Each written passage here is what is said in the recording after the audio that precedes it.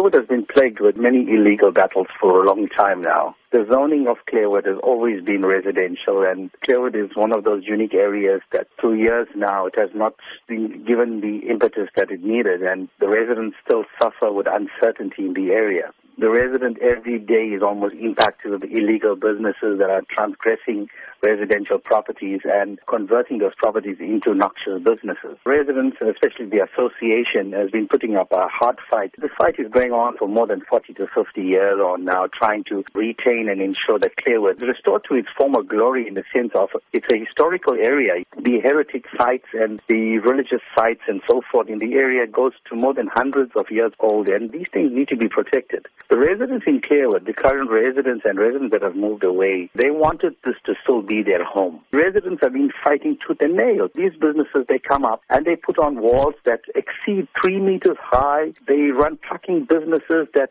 really impact on the area in the last 6 years on now.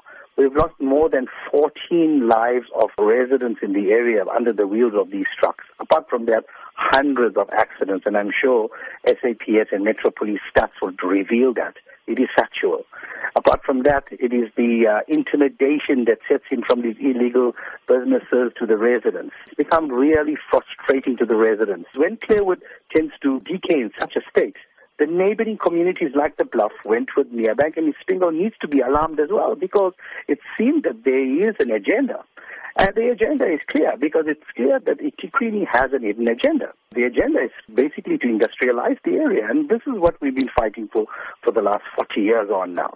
And we're saying, take your people of the South Durban, take them seriously. As you've said, these have been long-standing issues. But where does the solution lie? I think the solution lies with land use management and town planning. The community of Clairwood has been here for more than 150, 60, 70 years on. And we're saying, while we are still living, we need the services, we need the sort of attention that we deserve. We have now decided to take this matter to the courts, because we believe it is a right of the residents to retain this area. It is probably the last historical area of our forefathers, and we need to protect this heritage.